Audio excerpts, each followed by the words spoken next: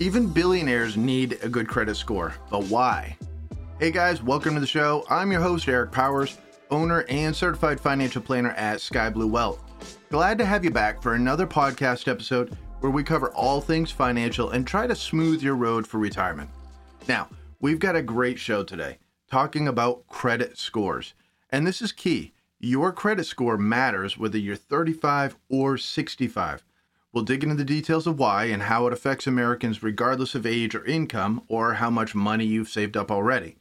But first, if you're joining us for the first time, I'd love if you subscribe to the show. It's free, so just tap that follow button on your podcast player, and thank you to all of our subscribers who take the time to listen on a regular basis. So you would not believe what a huge topic credit score is in general. Massive searches every month for any and all angles on this topic. See, people want to know what a good credit score is and how to build it up, of course. But also, they want to know what the max score is so that they can aim for that. It's like they've made it into a competition, you know? Which is not a bad thing, even if you don't believe in taking on debt. The reason? Having a great credit score cannot hurt. It doesn't mean you have to run out today and buy a Tesla just because you can get a better interest rate than somebody with a lower credit score. It just means you have options, as long as you're the disciplined type and aren't going to make bad choices just because of the higher credit score.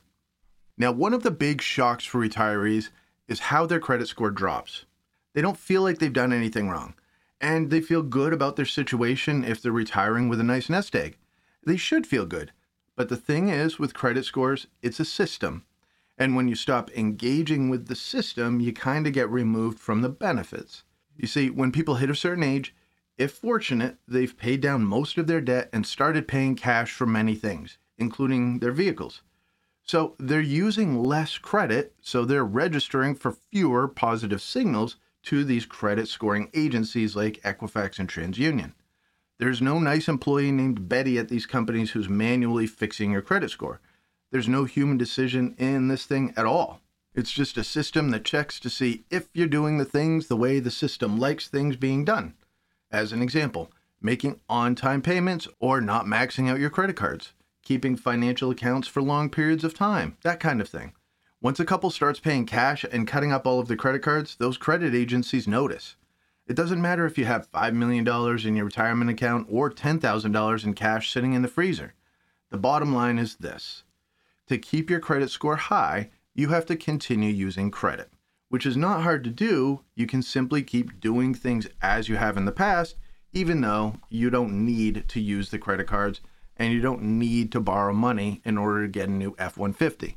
You keep using credit to keep your score intact if your goal is to have high credit scores forever. And we'll talk about all the reasons why you want to do that, even if you never have to borrow a dime again. An analogy that I use with clients frequently is a locomotive engine that is fed and powered by coal. A locomotive engine isn't going anywhere unless it has its fuel. The locomotive engine in this example, of course, is your credit. You do enough of the right things, eventually it'll get started and it'll start to move. Now that's not enough. You have to keep on shoveling at coal. You have to keep doing good things, using credit, paying credit off, getting that cycle in motion. Before you know it, it's humming right along. And you've got good credit and good credit and good credit. And then, if you do something really bad and go bankrupt, you derail your train.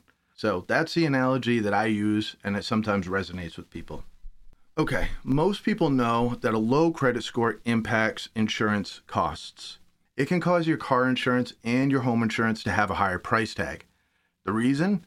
People with lower scores are seen as higher risks for insurers. And the same concept as a credit card company charging higher APR for those with lower credit scores. There's just more risk of non-payment. Oh, and I'll cover some interesting statistics on credit scores next, and a few ways to keep your score high. But first, did you know employers can pull your credit report? Often in the financial industry, it's pretty common. But these employers must ask your permission first. But as you can imagine, turning down the request is like knocking you out of the running for that job. And yes, for retirees, this still matters because so many people go back to work in their golden years due to boredom or financial needs or whatnot. Another reason to always work on your credit score is that utility companies and internet service providers can check your report for new signups. Satellite companies too, for some reason. Even government agencies can take a peek at your credit report for subpoenas or court orders. I know it's weird, but it happens. Plus, those seeking government assistance are subject to a credit check. Now, what if you decide to relocate during retirement and rent a place? Either because you don't want to keep up the home ownership anymore, or you just want to check out a new area for a while. Property management companies and landlords love to pull credit reports to be sure that you'll pay on time and not pull a midnight move out. Even assisted care facilities can check out credit scores for applicants. See, credit scores matter in many areas of life, even when you aren't borrowing money. It's pretty eye-opening for so many seniors to think about. Now, like our locomotive engine, a credit score can fall fairly fast if you're not paying attention. It takes years to build up a great score, and it'll take time to build it back up if it slips or gets knocked down. Say if you close a couple of savings or checking accounts and cancel one of your credit cards, and you do it all at once. So like everything in finance, make your decisions slowly and consider all of the angles before making big changes. Even seemingly positive changes like paying off your car or avoiding credit cards like the plague can have unintended consequences. Now let's look at a few statistics on credit scores right quick. 6 out of 10 Americans have a 700 or above score. A good score like that is helpful because a 2020 survey suggested that individuals who take out an auto loan of about $25,000 with a fair credit score, that is, could pay up to $3,847 more interest than a person with very good credit score on that same loan. Ouch, to say the least. The same effect happens with student loans too, folks, not just cars. All right, get this. 21 million Americans had credit history that's gone stale or is insufficient to produce a score. That's 21 million Americans. The most recent average score is 716. That's from FICO in 2022. Okay, last stat. A fun fact for trivia night, I guess. The Villages, an adult community in Florida, had the highest average FICO score of American cities at 785. That is stellar. Now for how to keep your score high or improve a lackluster score. According to a CNBC report, payment history is the most important factor in calculating your credit score. It makes up 35% of the formula. Again, it takes time to register on-time payments once you've let your credit go stale if you don't need to make monthly payments, which is a real catch-22. The next way to keep a shiny credit report is have high limits and low usage. In other words, have high available credit, but don't use it very much or to its fullest capacity. CNBC advises using credit utilization below 10%, but not down to 0%. That number is the threshold FICO high achievers sustain in order to keep their score above 750. So if you have a $50,000 credit limit, you want to keep a utilization rate of about 5,000 or less, but not 0. I want to stress here that if you're totally into being debt-free, I get it and I won't fight you on it. The point that I'm making is that a high credit score impacts more than your ability to borrow money at decent rates, and many retirees don't think about that until it's too late. A friend of mine said that his grandfather got mad when Sears wouldn't do a 0% finance deal on a new fridge because his credit score dropped after he had stopped using credit for all of his purchases a decade earlier. So he went home, got $2,100 out of the freezer, and bought the new fridge. Not at Sears, though. Okay, next factor that affects your credit rating is credit history.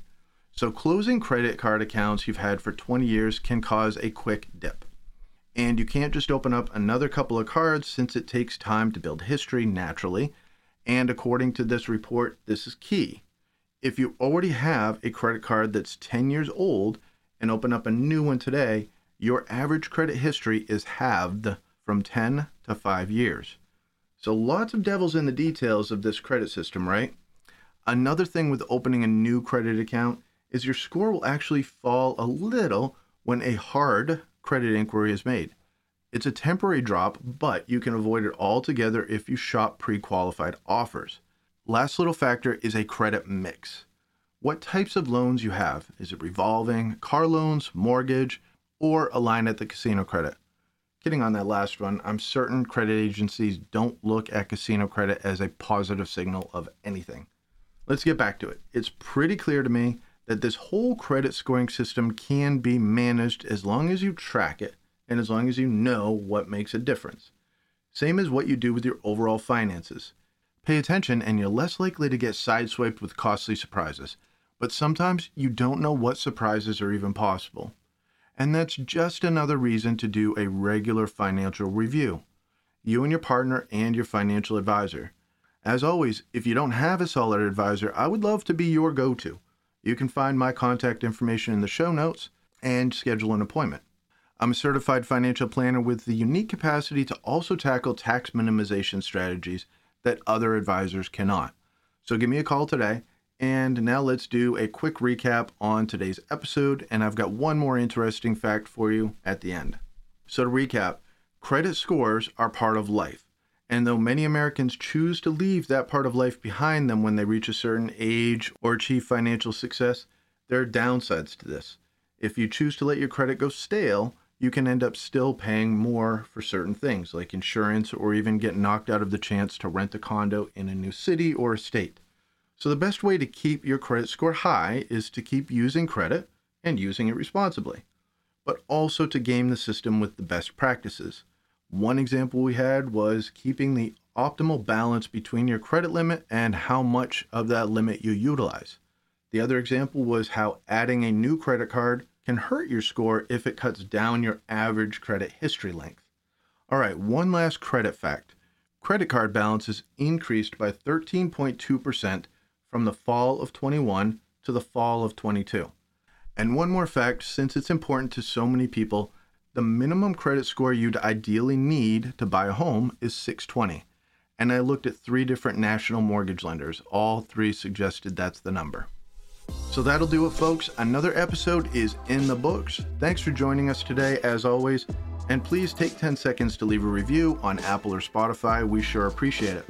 You guys have a great rest of your day, and I look forward to talking to you again soon. Investment advice offered through Private Advisor Group, LLC, a registered investment advisor.